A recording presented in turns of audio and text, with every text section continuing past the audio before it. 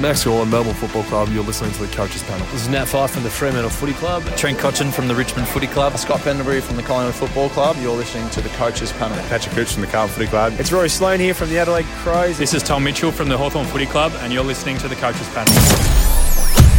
Hey friends, you got MJ from the Coaches Panel. I hope you're well. Welcome back to another midweek trade and strategy episode where we help you with your Supercoach, AFL Fantasy and Dream Team side to hopefully make it better as you end towards your goal, whether that be leagues, rankings, or a combination of the both. Wow, there is a lot to talk about on this episode. Joining me, I've got Rids back. Hello, mate. How you doing? Yeah, good, mate. Long time no here. Long time no here, and it's good to see you up and about, as always, nice and high in the rankings across the formats, people seeing your name emerging right towards the top of the tree, right where it belongs, my friend. Oh, I don't know about that. All right, well, but just having a good start, as are a number of I'm other just lads. an average.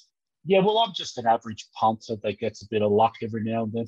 Sometimes that's all it takes in these games, isn't it? All right, man. There's a bunch of stuff we want to get to. Our Patreons have given us a heap of questions to get through. And of course, if you want to get exclusive content from the Coaches Panel, exclusive access, and a bunch of other free stuff, all the links to join the Patreon supporter group can be found at coachespanel.tv. There's articles that have been dropping there all throughout the week. John's been doing his Supercoach wrap-up. Jordox has been dropping the Ultimate Footy waiver wire pickups.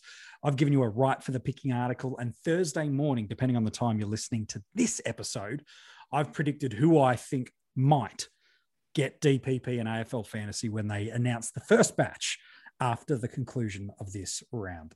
All right, PB, Rids, let's jump into there. A bunch of stuff to absolutely get into for us here. And I want to start with one of the big dilemmas of the week across all the formats. Caleb Daniel is his name.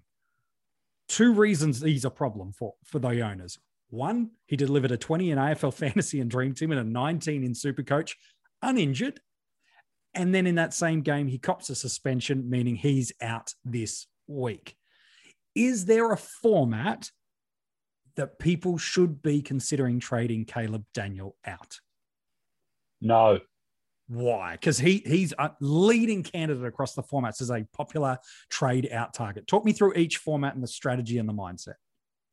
Okay, you've already copped your low point, yeah? 20. Yeah. You've copped it. You copped it on the chin. So what's the use of trading him out now? Like, you've actually copped that rookie score last week. Now, that's really unlikely to happen again because it just was a mixture of, bad weather, not really suited to his style, so on and so forth. But half of his games for the rest of the year are under a roof. Yeah, true. Okay, that's the first thing. Let's talk it more in a broader sense. Why would you move him out? You selected him as a premium, yes? Yes. So why would you move him out on the worst line for rookie depth? So true. I just don't get it. Otherwise, you could be caught in a loop here where you're continually moving and moving and moving. So let's just say people want to go Daniel down to Jones this week, okay? Lockie Jones. I assume that's going to be a pretty decent number of people doing that. Why not just take Kazetsky or a Highmore up to Jones? That's the more likely scenario. You can increase your depth of that line by doing that. So I just don't think it's actually a smart way to do it, And again, we'll talk about AFL Fantasy specific in a second to see if that format makes you change. But in Supercoach and Dream Team, because we got a bunch of extra trades last year, that meant certainly more in Supercoach than Dream Team, that you could almost apply the AFL Fantasy mindset of 2 trades a week, use them or lose them, and just go, go, go. Are we seeing coaches, maybe more Supercoach than Dream Team, falling into the traps of forgetting just how many limited trades they've got to play with?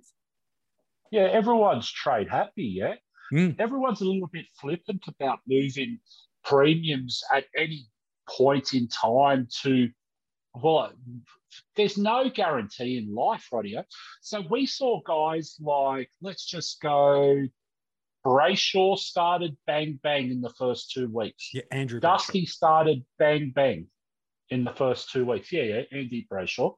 You know, people went and jumped on after 2 weeks. And then what happens is the next 2 weeks are underwhelming compared to the first 2 weeks. You know, we're seeing guys starting to slowly build into their seasons. I think Lockie Neal got his 90 plus on the weekend in Dream Team. I know Supercoach is still a little bit down. Yep. But the thing is, though, he's building into he was the number one. Well, he was the number one scorer across the formats pretty much last year, average player. Yeah. Like, I mean, he's got history, yeah? So, totally. I mean, you can get him for 200,000 cheaper than his starting price across the formats. Like, I mean, that's got to be promising, doesn't it? So premiums are going to have highs and lows throughout the season. The reason why you start with these guys is to maximize all the scoring across the highs and the lows to get that average for the season. Yeah. So if you're trading a Caleb Daniel this week, guess what? You're getting him. You owned him with that 20. Yeah. So you're not being able to cash in when he goes and gets that 140 the week after he comes back from his suspension. Yeah. It just doesn't make sense to me to trade a guy. It's like similarly, like we've chatted about this before. If guys average at 130 and you only think he's going to average 110, then obviously from then on, when you own him and you bring him into your team, you're actually buying him at less than 110 for the season. Correct. It's the same thing in reverse. You don't sell a guy at his lowest point and his lowest average, otherwise it doesn't make sense. I think it's some brilliant advice that unfortunately fantasy coaches across all formats just aren't considering. To double down on the Caleb Daniel, removing the score of what he did last week. So going prior to that, he was averaging 95.3 in AFL Fantasy and Dream Team and 95.3 in Supercoach. So in that format, he was, that's in Dream Team as well. So, but in Supercoach, I think it was really, really similar, both those scoring. I just did the same numbers twice for you. He's going around that 90 marker across the formats. And for non-owners, he instantly becomes a trade target for us, doesn't he? Because in Supercoach, he's going to bottom out potentially to as low as 400,000, while in AFL Fantasy and Dream Team, he's going to be considerably cheaper. So it's amazing to me that for a guy that's going to miss 1 week and is healthy, that we're considering moving him on and not addressing the biggest issue at the moment, in my eyes. There's a couple, but one of the biggest issues is cash generation, especially out of the back line, seems to be really difficult. Yeah, and that's why it's important to try and maximize that by killing some dead wood on the bench and moving it up to a guy who may generate that cash in a Lockie Jones, or whether it's a Chapman. And we've seen, like, I mean, we've got 4 weeks of data now. People should start paying attention to what's happening. The people that were smart enough to jump on the CJs and to jump on the Cummins and to jump on the Ashes are maximising their cash generation right now, where it's going to be a simple case of transfer across to the next guy when those guys slow down, when the season's gets into it. So cash generation is absolutely important, but it's also the depth. You need to have depth across the lines. You can't have all the depth in the forward line or all the depth in the midfield, or however you work it with your team. It's got to be a balance. So we know historically defenders don't score as well as midfielders. Yeah, that's just the end of the day. So you've got to get a team balance on that. You don't want a bunch of 80, 85, 90 guys and then maximize those 6 guys as your highest trade priorities. If you're going to have other guys in the lines, let's just say a Jordan slowed last week, 29, Campbell slowing. We're seeing signs of a Goulden slowing. You can't keep just ramping it up and just sideways trading and making no improvements of your team. So if you're going Caleb Daniel down, let's just say to a Lockie Jones, Sure. so you can then upgrade someone in a different line, how does that improve your points for the team? You've still got dead weight sitting on your defensive line. There's no cash generation around a Kazitsky or a Highmore at this point in time. Yeah. Might be in 2 weeks. Sure. You're potentially sitting there with a Bergman as well, waiting to see the outcome of teams this week with the injuries, because he's got a negative break even. You'd be silly to move him on, before this period of time. So there's 3 guys on your bench not generating. You might even have a Scott, a McNeil, these types of guys who aren't actually quick burns. They're going to be a slow burn. You're going to have to wait for them to get a decent enough score to generate that cash. You have to start thinking through this a little bit more than, I've got a reactive knee-jerk trade this week, so I'm going to just get rid of them. Yeah, I think that's a hugely important point, and something that coaches realized that I think if they were planning certain parts of their trades, they might have got surprised it happened this early, but they should have been planning for it anyway. And I'm addressing specifically coaches that went for a cash cow at R2 with Matt Flynn. Probably I was caught out by surprise. I didn't think he'd get rested as early as the year as he did.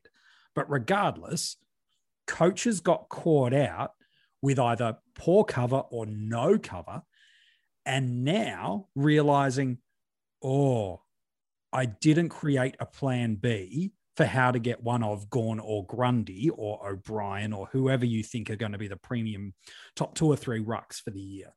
What should coaches do, Rids? Because if coaches had a plan, they saw this coming. So let's help the coaches that either didn't plan or forgot to plan around this. What should they do, regardless of if Flynn plays this week? What should they be doing to prepare for moving him either up and up or up and across to R3? How do you help coaches in that spot, man? So I think everyone should have been planning for Flynn to have an early managed game. Yeah. If everyone thinks back a few weeks ago before the season started, he missed that practice game initially. That's true. And then when we entered round 1, that was his debut game.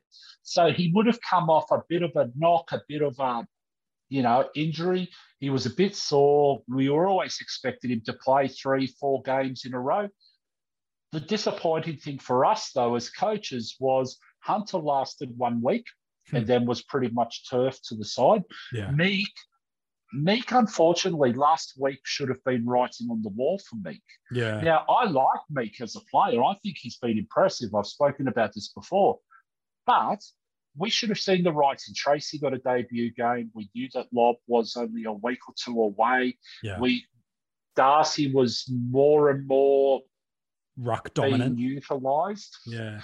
And we saw on the weekend today that absolutely turned into game time in the ruck, and to a point where I think I read an article on the Fremantle website how impressive Darcy's game stats were. I think he kicked 3 goals, he did this, he did that, he had 10 hit-outs to advantage, and I think, was it Swamp on Twitter? There was an article around that on the Fremantle website. That's an impressive game, mate, on anyone's top. Yeah. So I don't think Meek plays another game for the next month. Yeah, it's scary, isn't it? Especially if now Lobs, if he doesn't play this week, next week is certainly the noise around there. But as you said, Tracy and Darcy both probably outperformed Meek across the game. So I think that's the concern. I suppose the one benefit for coaches, and we'll come back to the point in a sec about what we do if we haven't planned. I suppose the one benefit is if Flynn doesn't play this week, for one reason or another, they want to give Mummy another go, Briggs or whatever it is. Meek doesn't play for one reason or another. I suppose the one slight benefit for coaches is if you're going to cop a donut score, cash cow and rookie runs are the one you want to taste, aren't they? Well, 100%, mate. And especially when, let's just say you own Gawn and you don't have Grundy. So Grundy's got a reasonably difficult matchup this week against Nick Nat over at West Coast.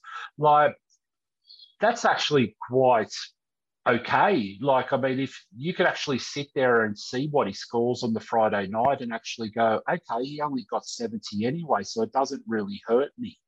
I might be able to maximize a trade elsewhere where you can actually gain those points. It's just more about, you should have had a plan.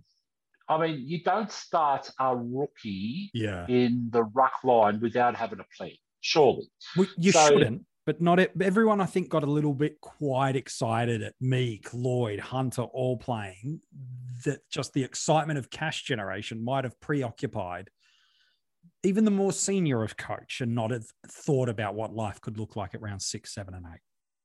Yeah, but you've still got emergency outs. Totally. Okay, for a start, Flynn's definitely going to get more games. So, Agreed. I mean, Leon Cameron actually said he doesn't think that Mumford can play 3 back-to-back games. So even if Flynn misses this week, I would not be recommending trading him out at any matter because he's got such a negative break even that he needs to stay because he's got cash to generate. Plenty. He's got a lot of money to make. If you miss out on 50 points or 60 points this week, suck it up. Who cares? You can make that up later. But you can also go, there's another option there in Tom Campbell. Yeah. Now, depending whether he gets named or not, or whether Tracy remains in the team, or there are other options. Like, I mean, who knows? Nick Bryan may get a debut game this week for Essendon. Yeah, we don't know yet. So there are going to be possibilities. Sam Hayes for Port Adelaide is getting very close to a game. Yeah. So this was always the plan B. If you weren't going to plan, was that you could just sideways trade, or you could turn a Fantasia into that Jones type, get a bit of cash, and then just take a Lloyd Meek up to someone. Like, it may very well be just a specific matchup. Like let's just say you might go, okay, Bulldogs play Gold Coast. I know Gold Coast rucks are Burgess and Caleb Graham. Caleb Graham, yeah. So blah, blah, blah. And then you might go, well, I only need 200 grand to get Lloyd Meek to Stefan Martin this week. Yeah, true. I mean, it's not a massive drama, is it? Like, I mean, and then Flynn comes back the week after. You go Stefan Martin down to a non-playing ruck or someone else that might get a game, whether it might be Tom Campbell, whoever it is. And that's the cash anyway to go and upgrade somewhere else. So it's not a massive drama. But the drama is going to be if you're having to cash in to maximise to get one of the big two. It just doesn't make sense to me why you would do it this week. Yeah. I would have thought the writing was on the wall enough last week to do a quick restructure and be ahead of the game. So maybe that's a lesson that everyone can look at and go, okay, there was a little bit of writing on the wall. Yeah. I should have probably paid a closer attention. I won't do that. What I'll do is I'll be proactive, make those adjustments last week before they become an issue this week. Yeah. And then you can still maximize that cash generation of those options, you know, with a Jones or a McRae or whoever it is at this point. Totally. No, I think that's a good call. There's a couple of players I'm seeing getting moved out of their sides to correct this ruck structure, whether it be to get up to a Grundy, to get up to a Gawn or a fallen O'Brien or whatever it is. And again, every unique side and structure and format has different variables around it. But I want to throw 3 or 4 names at you, Rids, and tell me whether or not this is the right approach or the right player that people should be looking to move them to that more finished product side. Jordan De Goey, about 10 to 12% of coaches across the format still own him. It's about half of what it was at the start of the year. If you're a Jordan De Goey owner across the formats, what's the strategy you should be playing with him here? Jordan De Goey, so he's lost about 50, anywhere from 50 to 80,000 across the formats, I believe. Yeah, about that. So, I mean, the real trick to this game is buy low, sell high, not sell low, buy high. That's the underlying secret to this game. So if anyone's listening, that's how you'll see it everywhere. You don't have to be a genius to work that out. So De Goey's still around. He's not that much lower than what he was. He's not like a Neil or something to drop. I mean, it is an option because you might have questions about whether De Goey is in your best 6 forward options for the year anyway. Yeah. You must have doubts anyway about that. So, I mean, that is a potential move. I wouldn't be moving someone who you deem as absolutely in your best 6 options for that position. So a Caleb Daniel type, for example. Well, if you go and Caleb Daniel, and let's just remove last week for the time being, okay? 1 week ago, people are saying Caleb Daniel is top 10 defender across all the formats. No doubt. 1 week later, and I know that they've copped a bit of bad luck with the suspension to rub in the salt into the wounds and everything else, but don't do a knee jerk, okay? That's the worst thing you can do. Like, you 1 week ago, you were thinking he's absolutely... You would have been patting yourself on the back going, geez, what a great selection I did by picking Caleb Daniel. Yep. So don't let one bad performance, one outlier affect anything. Yeah, I think that's a good call. There's one other player I want to throw your way, specifically around with the idea of a ruck restructure. That's the premise of the conversation. Tom Phillips, he's fine, but he's not been amazing. Talk me through, is he the guy across the formats we should be considering to move him on to maybe fix some of those issues? So I actually think he works out the best for anyone. For 2 reasons, okay? A, he's been a little bit underwhelming. I'm not saying he's totally underwhelming. No. He's been a little bit underwhelming for what the expectation is. I think everyone went in entering a 90-plus type average across all the formats, hoping that would branch out in potentially a low 3-figure. But his buy round is the earliest buy round, round 12. So there's no reason why, if you need to restructure, he doesn't go straight down to a Finn McRae, especially in AFL Fantasy this week. Yeah. Let's say Supercoach, he goes down to a Waterman type. Yeah. And then you can actually up your mix to whoever's the best available. And across the formats, you'll probably find that O'Brien's the most interesting, affordable option. Because again, the premise of this whole game is buy low. O'Brien is low. Talk me through. Yeah. So someone like a Brodie Grundy. So half the competition probably went Gawn at R1. The other half probably went Grundy at R1. And then there's a bad maths, but there's a bunch of people that did the set and forgets of the 2. Some might be looking at a Brodie Grundy fixture, knowing that this week could be quite difficult coming up against West Coast, Nick Naitanui. It's not great. But the fortnight after that for Grundy looks to be quite appetizing on the premise that he's still maintaining that sole ruck role with only Mason Cox as the chop out. The fixture that I'm alluding to is in round 6. They come up against a potentially ruckless Essendon, and the following week they come up against a definitively ruckless Gold Coast Suns. So where's that balance between, for a coach, buying low in an O'Brien type, as opposed to I see a juicy couple of fixture matchups for me and the potential to maximize points? What do coaches do when they feel like they're torn between the buy low option and a potential juicy fixture between a couple of guys? So what would I have said to you last week?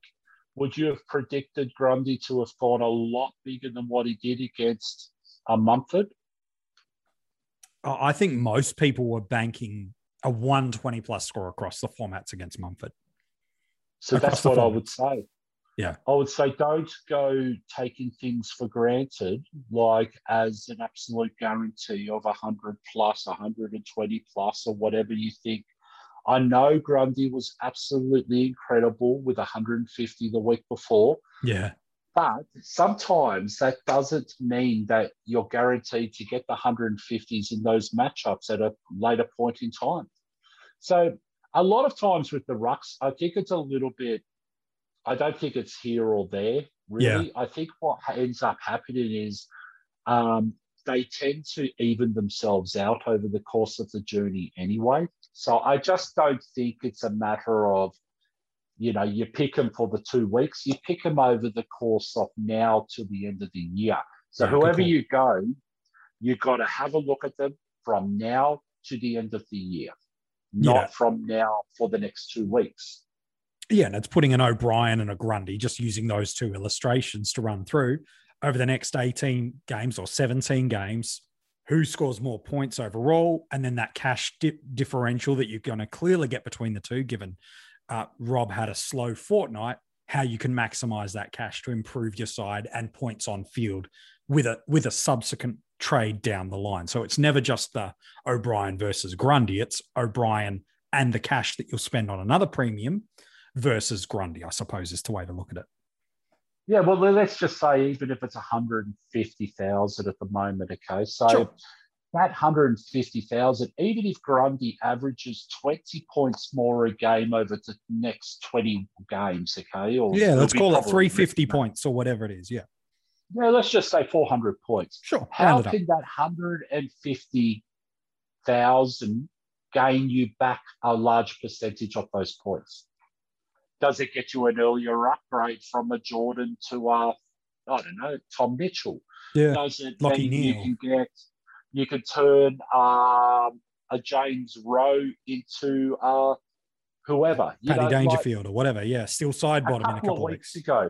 Yeah, a couple of weeks ago, people that you might have been able to get Rowe into Walker with that 150. It all depends how you spend that cash. Of course, you might have gone and jumped on at Andy Brayshaw 2 weeks ago and absolutely suffered the price out of that. Totally. But again, people have to be, and again, this isn't hindsight. This is just more how you should tackle the game. You have to look at it for the whole season. You can't look at it for a period of time.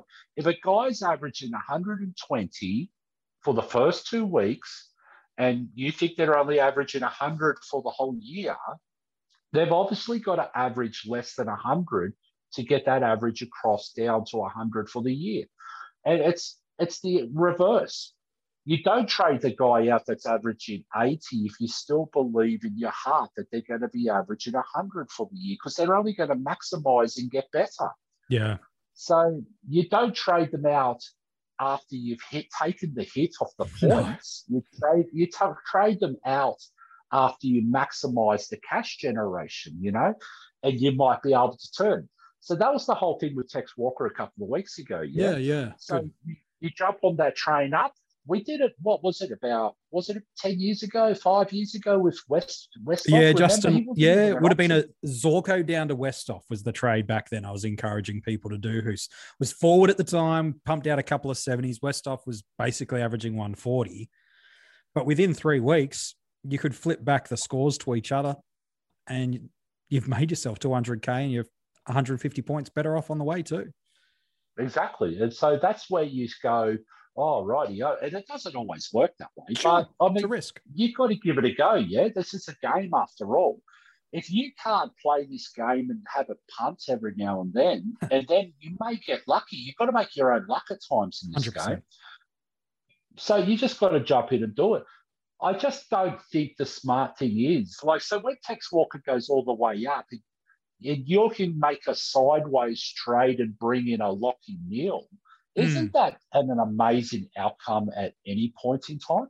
It's incredible. And within the next week, you can pretty much do a trade like that across the formats. Yeah, so, sometimes they're the trades that set you up for the year. Everyone goes, and I said this a couple of weeks ago. I remember, I said that I was thinking about doing that trade in Dream Team of to go into Tex. Yeah. I was sort of trying to get people to remove the name out of that. Yeah. If I said to you that a guy he's been a 10-plus year former captain, he's averaging all this, he's got a massive negative break even, he's very, very much just a small spend from a rookie. He's just a little bit higher than a premium rookie, and he's got a great draw. Everything's pointing to it with the new rules. Why not just jump in and have a crack? You've got to trust your eyes at times. People have done that with CJ, and we know that they're just taken off. Isaac Cumming. I think Same everyone jumped on a year early. I think Fish said that a couple of years ago. Yeah. A couple of weeks ago, sorry. We jumped on a year early. But, I mean, I'll tell you what, he's absolutely paying dividends. I remember only 2 weeks ago, remember Lockie Ash didn't have a real good game, and then suddenly, like, everyone was doubting why he was a top pick and blah, blah, blah. I'll tell you why, because we just saw it on the weekend. He was impressive. That run and carry, that dare, like that's all the elite tendencies for why GWS banked on him. So I'm curious, Rids, you flagged Taylor Walker there a couple of times. For those that jumped on him, when's the time to jump off? Because what can happen? Because the train's still well and truly chugging along nicely for Tex owners over the past fortnight.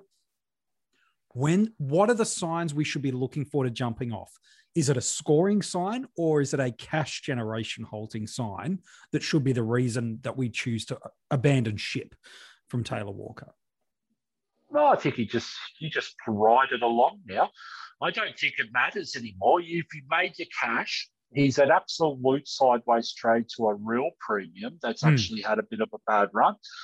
He has made you more than enough points. And let's be absolute frank, MJ, and you're a Crows supporter. Yes. If his teammates could actually kick the ball last week, he was looking at another 140, 150. He was out on his own multiple times. 1,000%. They kicked it out on the full. They missed him by 30 metres from 20 metres away. Yeah. That guy had 150 in the bag last week Every time. the formats. Every time. So, I mean, I don't want to undersell it. So, I mean, there's no signs there that he's slowing down. No one's going to try and close it off. Yeah. Of course, at some point in time, teams will go, okay, how do we shut this down? But for now, you just take that ride. So the worst that could happen out of that, you ride him all the way through to his buy round and go pick up someone that's had their buy round. Let's say Tex to Danger, okay? Yeah. So someone with a later buy round who's already had their buy round to a true premium and guaranteed top six. I don't know. If you can only spend even 100,000 to get that trade, that's a massive win. And you've banked all those points in the meantime, while others are still sitting there with their DeGoes and Phillips or whoever else, even an extra rookie, because they've gone 5 deep in the back lines to accommodate the lack of defensive rookies in the back line. Yeah. I mean, that's a massive gain across the board. So, and again, that's a hindsight thing now. Sure. But there are other options coming up this week, next week, and so on and so forth across the board. I mean, I think in Supercoach, Jake Stringer's one of the biggest break-evens this week. Yeah, String's been one of those. Negative break-even, sorry. Yeah, you're right. No, String, and he started incredibly strong. If we want to focus purely on Supercoach for the moment, he's priced at 282,000, and he's got a break even in that format of -45. And Essendon over the next couple of weeks, they got Brisbane this week. Sure, at the Gabba, that's not going to be the easiest of games in the world, but he's coming off a 124 against St Kilda, a solid 86 against the undefeated Swans, and then after Brisbane, Collingwood, Carlton, and GWS are the next 3. Then let me use his, what about his captain in Dream Team and Supercoach? Yeah. He's got a negative break even this week as well. Yeah, and I mean, he's not much more expensive than a premium. So again, we're seeing this over and over and over again. Like we get the lack of rookies, okay, across all the 4 lines at the moment. We're in a little bit of a happy days at the moment because we had Chapman last week, Waterman this week, Lockie Jones, and we got McRae. Yeah. But there's no guarantee that that's going to happen. So there might be a need to get creative on your cash generation options. Yeah. And it might be a simple case of looking at a Stringer in Supercoach or a Heppel in Dream Team. But again, you have to be careful across the formats and work out which format looks the right place. Yeah. But it also has to be with your team balance. So you don't want to bring in a Heppel to have a Goulden sitting on the bench. No, not at all. So that's the smart move here. But AF, I know we're going to talk about this shortly anyway, but the position changes are coming up. Yeah. If you can get Goulden to get that forward status, then suddenly you do have a spot there, yeah? Yeah, You that's can actually bring, underpriced, mid-priced, medium, medium bloody or midfielder, and actually use that and push Goulden forward and put a row on the bench then. Yeah, I think that's true. I've seen a lot of people that are really bulking up certain areas of the lines to be able to do that. In just a handful of days' time, Goulden in AFL Fantasy, he's in that forward territory that can absolutely go for. If Miles Bergman plays, he's going to pick up defensive eligibility. All of a sudden, you'll be able to add him and throw him back into that position as well. So, MJ, let's go back a sec. We were just talking about restructuring your team. In AFL Fantasy, why would you swap out Daniel? Now, the only reason why you might think about it is if you had a Nick Hind, who's going to gain defensive eligibility. True. Now, same thing with Phillips. We're just talking about Phillips and DeGoey. Why would you do that? Because you got Goulden that's going to likely get forward status, at the end of this week and move into that spot. So these are the guys you could actually move if your team allows that move to happen. Yes, exactly. Yep. I think that's the right approach. Yeah, I think that's a really nice approach, man. Before we get to our Patreon questions, there is a bunch to get through. Anything else you want to leave us with, or any thoughts or any mistakes or perspectives you want to give before we get to some of these questions? I don't think they're mistakes, though. I think we're playing a game, okay, that's really is a game. We're trying to predict what happens in the future. Yeah. So don't be too hard on yourselves. If you make a mistake every now and then, you won't know. Only hindsight tells you if it's a mistake, yeah? Yeah. So we're just trying to gather and it's only when you play this game for a long, long period, okay, that you get good feel on the trends and stuff. How do you do this? How do you do that? But that's when those terms, like those phrases come up with buy low, sell high and blah, blah, blah. That's because of continually playing this game for 20 plus years to actually get to that stage. But there's no such thing as mistakes. Like you just move on. Just learning. Who cares?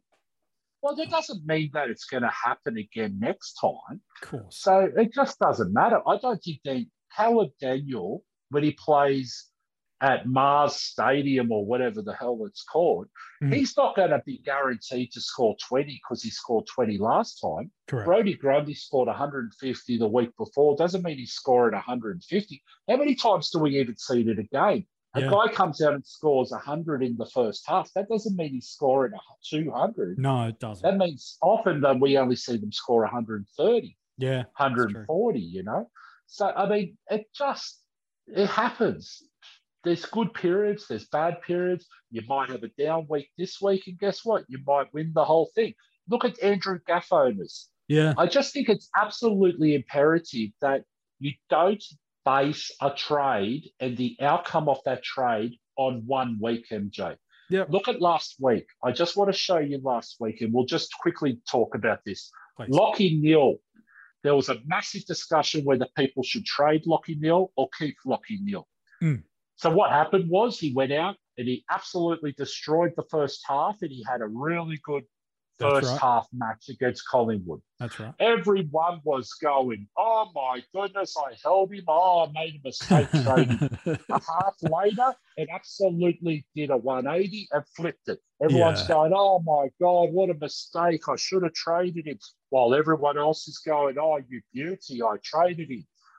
Andrew Gaff owners. Yeah. Everyone was talking about Andrew Gaff. He scored 150 last week. Everyone's going, you beauty. I held him. That's why you hold your premiums. People who held Lachie Neale isn't saying that, are they? But the thing is, you can't base that off 1 week. Just see what they do for the rest of the year and what you do. You don't want to hold them for the next 3 weeks and then trade them then. No. That's the whole thought process. Wait and see. The outcome of a trade is not determined on the next score. It's determined on the average of the guy from now to the end of the year. So just remember that. That's all you need to keep on focusing on, and you just keep pulling that trigger when you need to pull that trigger, because that's what the whole game is. You've got to enjoy yourself a trade, don't you? Yeah, I think that's a really unforgotten point amongst the fantasy community. And again, if you listen to the Coaches Panel, you're probably more on the extreme hardcore type of coach anyway, much less of the casual listener. And if you are a casual listener and you're listening, welcome to the podcast. But generally, it's more the super fans that play multiple formats or take their format super serious that are in there, that we forget that component of the game too. It's a game. It's to be enjoyed. It's not to be endured along the way. So I think it's some nice advice, man. Let's get to some of these. One more thing, MJ. We say this every now and then. If an outcome doesn't work out to how you think it works out, don't let it ruin your weekend. No, that's right. Life's much bigger than your fantasy team. Yeah, trust me, you've got bigger things in life to worry about than that crap. Yes, no, you absolutely shouldn't. If that's the worst thing that's happening in your life at the moment, then life must be doing pretty sweet for you. If that's the hardest part of your world at the moment. All right, man, let's plow through a bunch of these questions. I'm for Patreons that have asked questions. A lot of them have asked Caleb Daniel questions. Rids, without answering them all one by one, give me one scenario, if there is one, where you could justifiably, across any of the formats, move Daniel on. Is there a scenario at all, or is there never a scenario to move Daniel on? Okay, AF, there's only one scenario. If you have a Nick Hines or someone like that that's going to gain defensive eligibility after this week. So Zeeble, Heppel, these kind of guys. Yep. Whoever it is, and you can directly slot them into that position. Sure.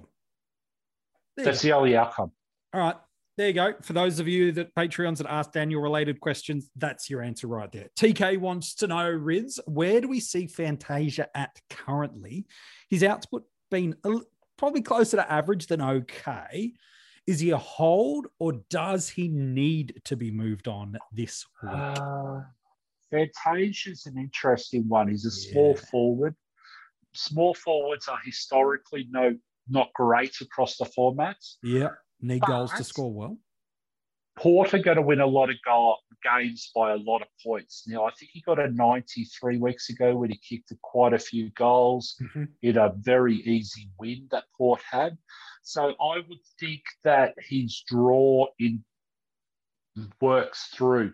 So if you think that Port are going to play at home and win a lot of easy games, then I think Fantasia's more than likely going to score okay. But we shouldn't have been expecting much more than a 65 to 85 range. Yeah. So he's slightly under that at this stage, but his DPP counters that. I think one of the biggest things for Fantasia is that swapping backwards and forwards. So the thing with Fantasia, okay, is where is he played? Is he played in your defensive line? Yeah, that's the big variable. And if he's your D5/D6 and you can upgrade to a non-playing rook to a Lockie Jones at D7 to increase the depth on your bench, he's doing his role. If he allows you to trade guys or to be moving guys like Nick Hines next week in AFL Fantasy, because he should gain defensive, and do a DPP swap just to counter those Daniel-like scenarios where a person misses a week, perfect, yeah? Yeah, I agree. So they've got Carlton this week, Port Adelaide at the MCG too. So depending on how you feel Port Adelaide are going to go this week, that might be the perfect matchup for you that you think, now's the right move either way of that. But yeah, I think he's fine for another week. But yeah, I think the other thing is the injuries to their two midfielders. Yeah. Who's likely to come in and who's likely... Now, Rockcliffe, as much as he looks like he's pretty much on the outer and everything else, he may end up finding a game in the next week or two. That's really true. And the way that he uses... I think this is the understated part of his game. It's the way that he lowers his eyes going into the 50s. Yeah, he's very strong. He's probably a guy that could hit Fantasia quite a few times. So that might be a positive for Fantasia owners. Yeah, it's a good call. Jordan wants to know, what's your thoughts on Heppel in Real Dream Team? He's certainly cheap, sitting at a nice little option to sit at potentially M5 or M6, or is Heppel a trap? He's wanting to trade into him. He'd be trading out 2 kids to him and a Waterman. What's your take on that combination of a move? Well, I think that's a massively win, isn't it? Yeah. Heppel's got a history of 90 to 100 averages for multiple years. The only query about Dyson Heppel is staying on the park. Yeah, 100% agree. But, I mean, I don't think that's massive risk at all at 350,000. No, and again, the role that is being put in and the wear and tear that's being put on his body playing across the halfback is drastically different to that is what would be put on his body when he was having to play through the midfield week in and week out. Yeah, so, I mean, we've already seen his missed games through the season and stuff like that, but if you could turn, let's say, a Jordan Clark or a Fantasia into him, why not? Yeah, I quite like that. But again, the premise is, who are you pushing off to the bench in that midfield? If it is a Goulden, it might not be as worth it as it being, say, a Berry or a Jordan potentially. Yeah, but if you've got a Berry sitting in the midfield, not really... He's only a 50 guy, and we spoke about this a few weeks ago with tackling and everything else. He's really just a 50 guy at the moment. Yeah. He's going to be a superstar in a few years, but he's only a 50 guy right now. So if you could turn a 50 guy into a 85, 90 guy for a cash spend of 100,000, you do that every day. Yeah. No, I think so too. Fair enough. John asked a Supercoach question. He's used 8 trades so far in Supercoach. So he's had to double trade every week for the past 4 weeks. Andrew, let's just say something quiet. Are you in a bit of trouble, John? You didn't have to. You don't have to trade every week, 2 trades a week. No, I just said encourage people to use trades, to play with their trades and everything else. If your super coach is looking ordinary right now, the only way you're going to get enjoyment out of the season is to use trades early to try and salvage something. You could always save trades later if you can get some league wins and everything else. Yeah. But no one needs to trade every week. Danger missed the first week. You didn't need to trade Danger. Sure. You could have held him for 3 weeks. Rao was the only must trade for the sake of a term, given the injury. Yeah, agree. Well, Butters this week's a must. Well, Butters another one. Yeah, these long-term injury guys are the trades. Yeah. Yeah, but you don't need to trade. Daniel is not a need trade. No. Neil's not a need trade. Again, I don't like the term wasted trades. Sure. But the fact of the matter is there is a little bit of a feel about it. I don't think you ever waste trades. I think the whole idea is play the game, which is trading. So you've got to encourage trading. Totally. But you've also got to play a little bit strategic because you don't have 2 trades a week like AFL Fantasy in those Supercoach and Dream Team formats. But anyways, ask the question then, Joe. The question is he stuffed? Having used 8 of his 30 trades. Well, you've put yourself in a difficult situation. I know that much. That's for sure. You haven't even allowed time for the cash cows to actually make the cash and get that. Yeah, correct. So you've made all these trades and, yeah. Look, you're just going to have to sit for a few weeks and let those cows fatten so you can do 1 up, 1 downs and then jump on the heavily discounted options moving forward, I think. Yeah, I think that's got to be the approach of you've always got to be looking for the buy low targets, but I just think you have to even be more targeting those guys even more so. And then my encouragement for you, John, is to be 8 trades down at this point in time in the year, while luck is always a factor. You haven't had that much bad luck, would be my premise, to have had to make 8 trades. Therefore, you've made some trading decisions that might not have that long-term viability that you want. What can you learn from that? Was there some starting squad picks you made that now with some wisdom, you'd say, okay, they were mistakes? Were there some things you tried that just didn't work out? Whatever it is, learn from those things. And that's okay. The beauty is in 12 months' time, you're going to have another opportunity to put those things back together. So worst case scenario, it's a learning opportunity. Yeah, and have a play. See what happens, you know. If you need to use 30 trades in the first 15 weeks, do it. See what happens in the last 10 weeks and see what happens. Hold and hope. You know, play and see what goes on, you know. Just have a crack. write the year off and start again next year. Yeah, make some trades that normally you might be like, oh, normally I wouldn't pick this type of player with these scenarios. It goes against my rules. But because I'm not really worried about the year, I'll do different things and I'll try some things. And who knows? Some things might just pan out your way, John. You never, ever know. All right, Chris has an ultimate footy question for you. The draft format.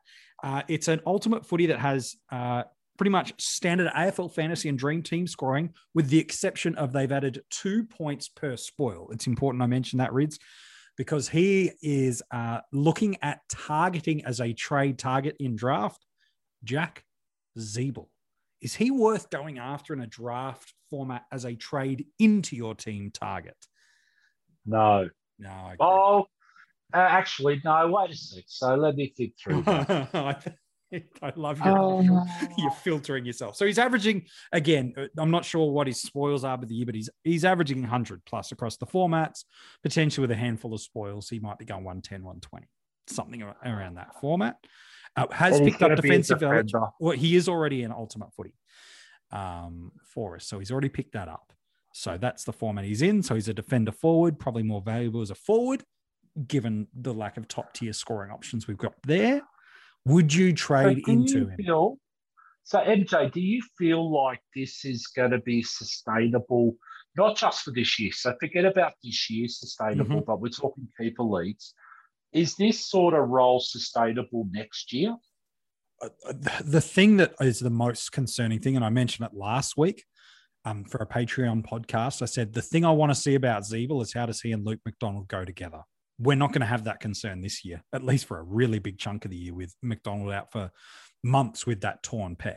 So that's still the thing for me. And how long do they really want Ziebell back there? He and Aaron Hall in that defensive 50, when they get it right, both look fantastic, but both would scare the life out of me as a North Melbourne supporter if they are the two prime distributors of run and carry and ball use out of my defensive 50.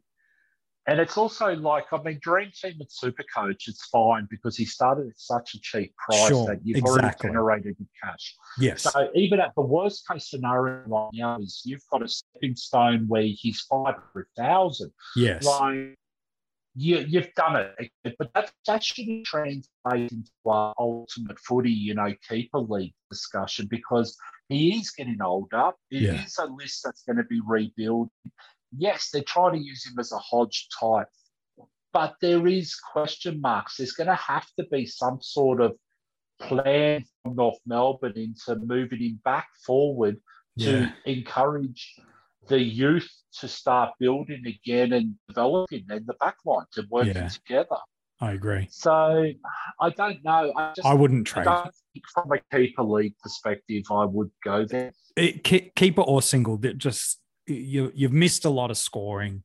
The injury history, certainly you can have that flaggy in the back of your head if you really want to. But as far as I'm concerned, what you'd probably have to pay to get him, I don't know why an owner would be looking to move him on unless you get them a bankable star like a Dangerfield or a Dunkley or a Dusty or, for a single season league focus.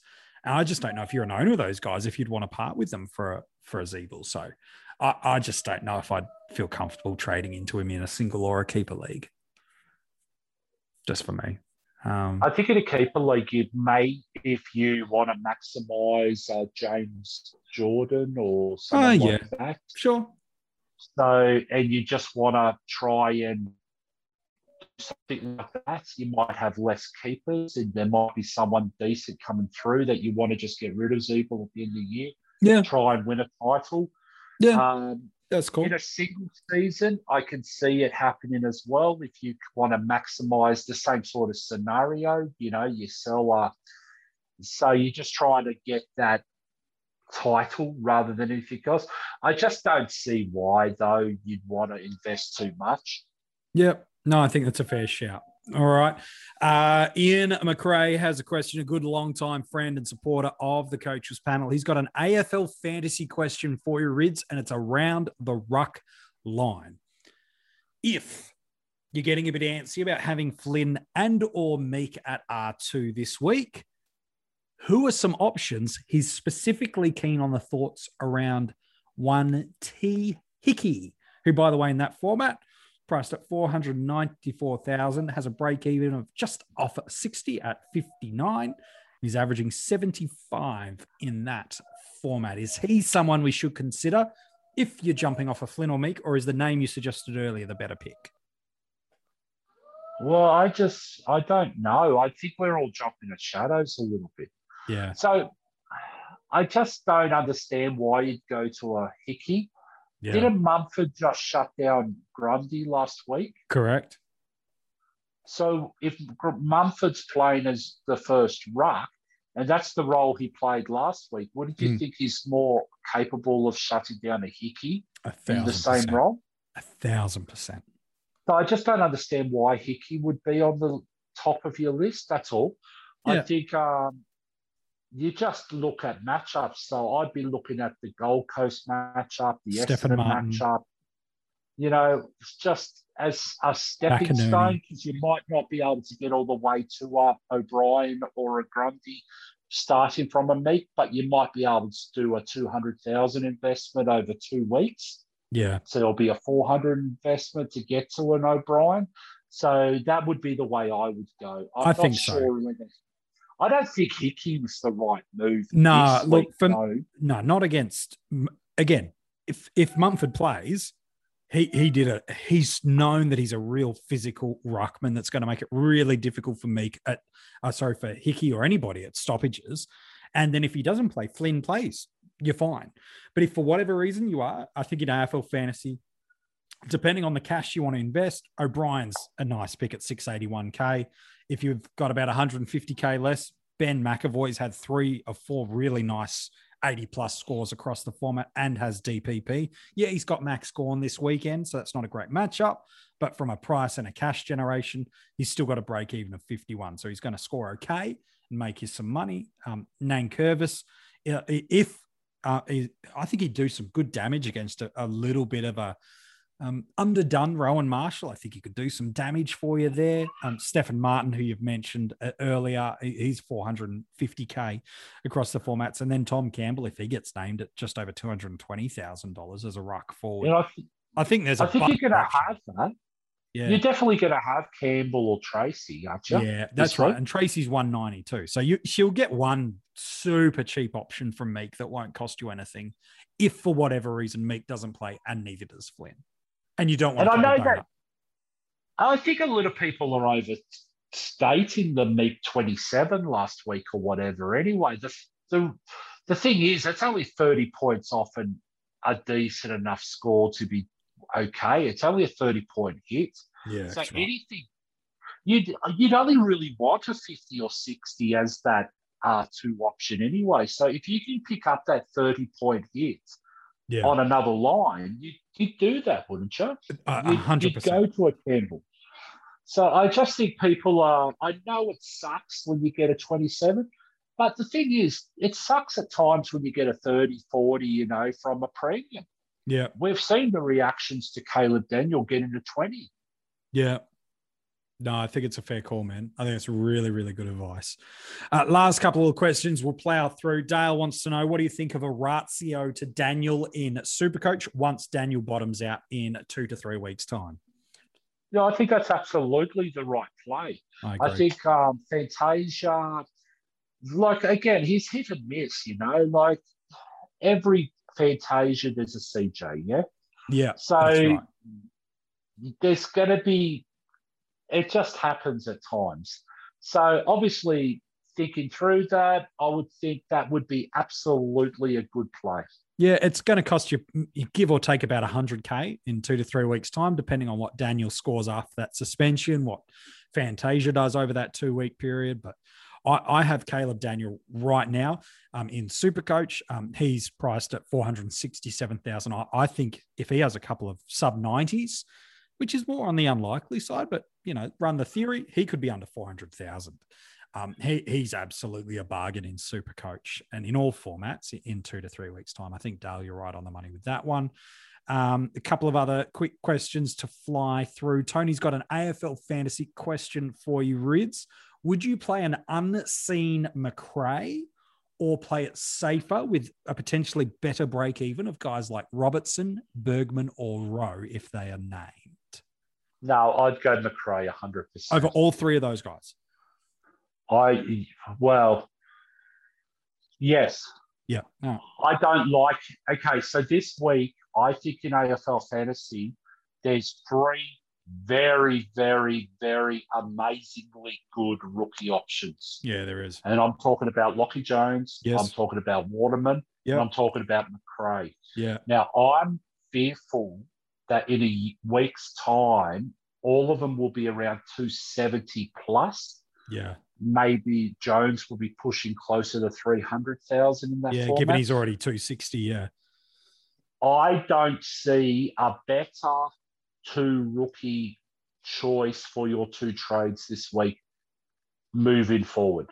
I think this is the week you maximize your rookies and fix those issues. Yeah. Because next week, I don't think you can get a better 2 options out of Jones, who is highly touted, defensive. Port love him. Port fans love him. He's a cult figure.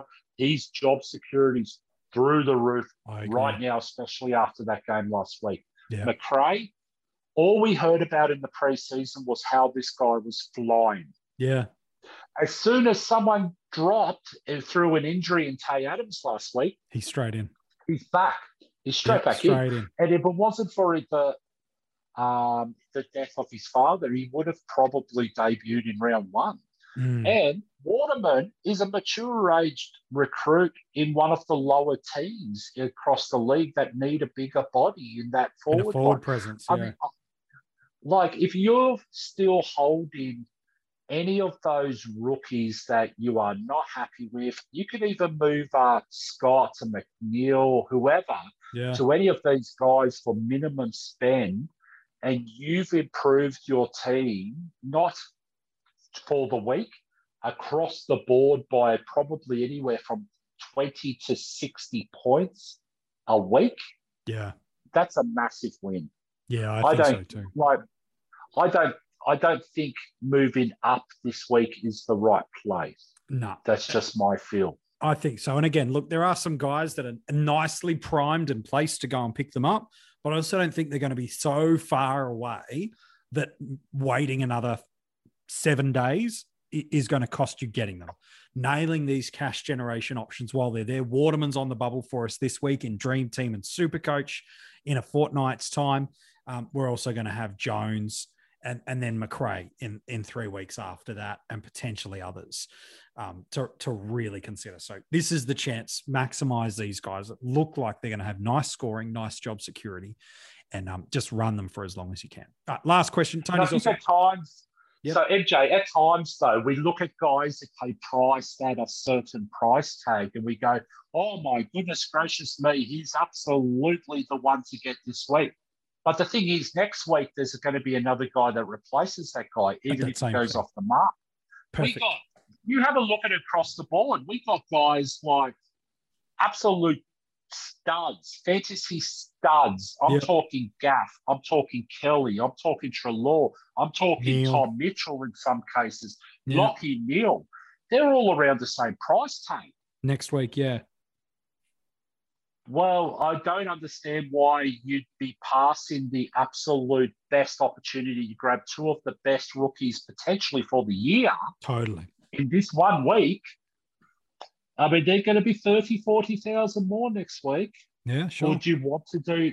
I mean, you can't maximize anything with those guys. You've got to maximize them from the guys who are deadwood now.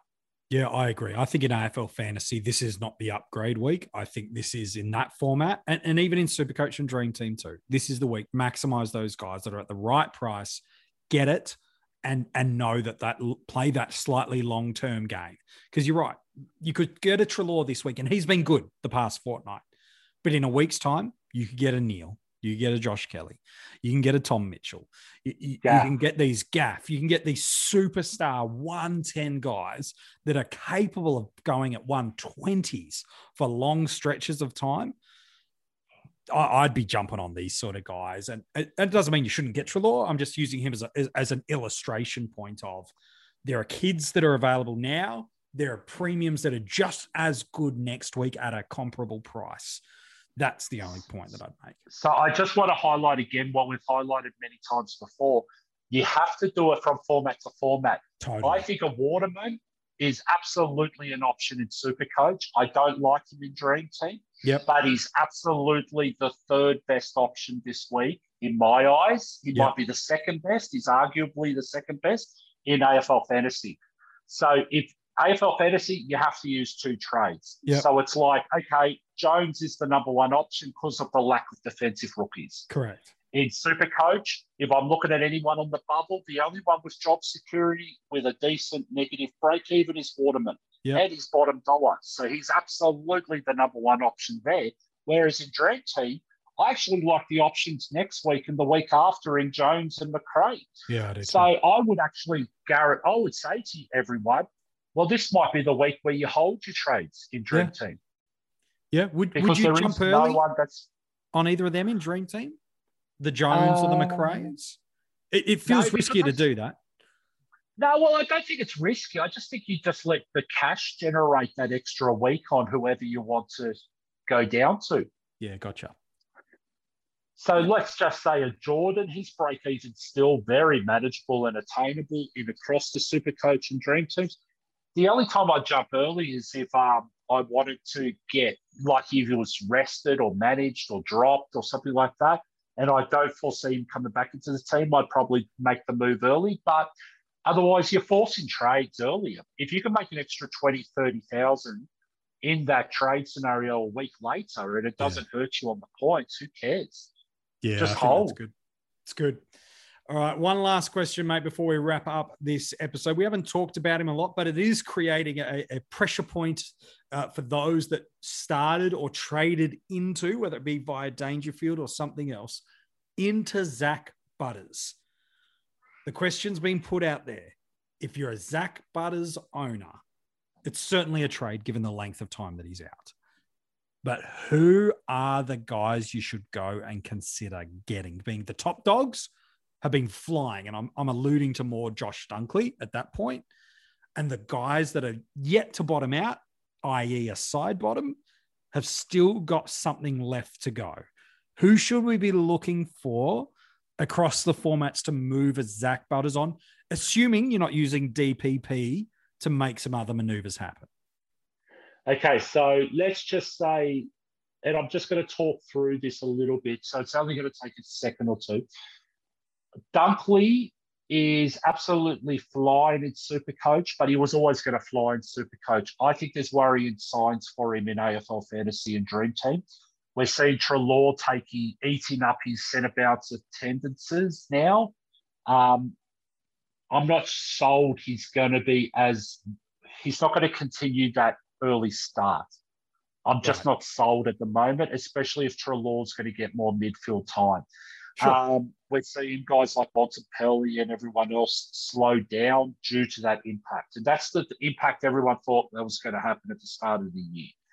So I would actually look. I don't think Ridley is the right option if you're going to do a quick swap and you've got a Fantasia and you can go a Butters through to Ridley, because I've got Butters in Supercoach. So I've looked at all these options. Yeah. I'm actually looking at a guy who I think could at least maintain his current average or has had a slower start and is averaging well. Someone like a Clayton Oliver type. Yeah, I like that. Because, like, if you look at him in Supercoach, Clayton Oliver's averaging 110, and I would say it's questionable he's flying, but he's been better than Solu. But it's questionable he's flying, and we know when he flies hard. So someone like a Oliver in Supercoach would be the way. I would think someone like a Lockie Neal would be a good time to jump on him this week.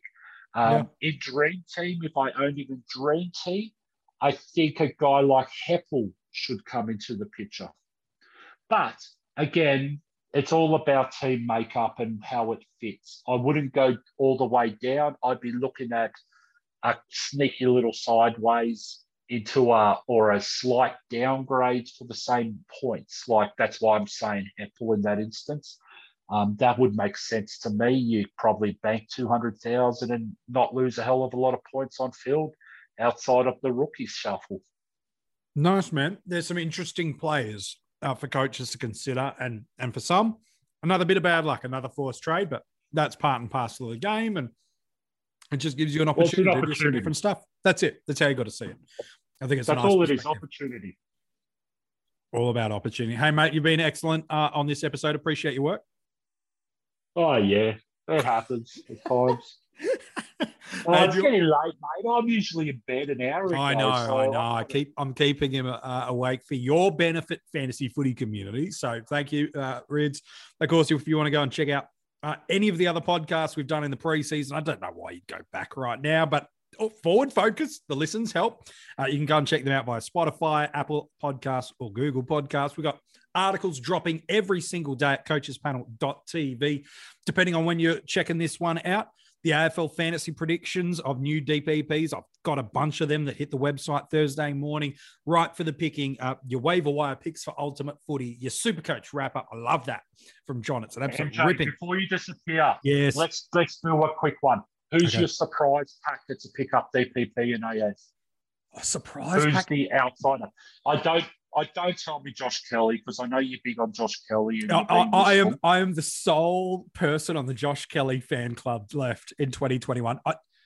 I don't think it's a surprise, but Lockie Hunter should pick it up. So I don't think it's a surprise that he picks it up.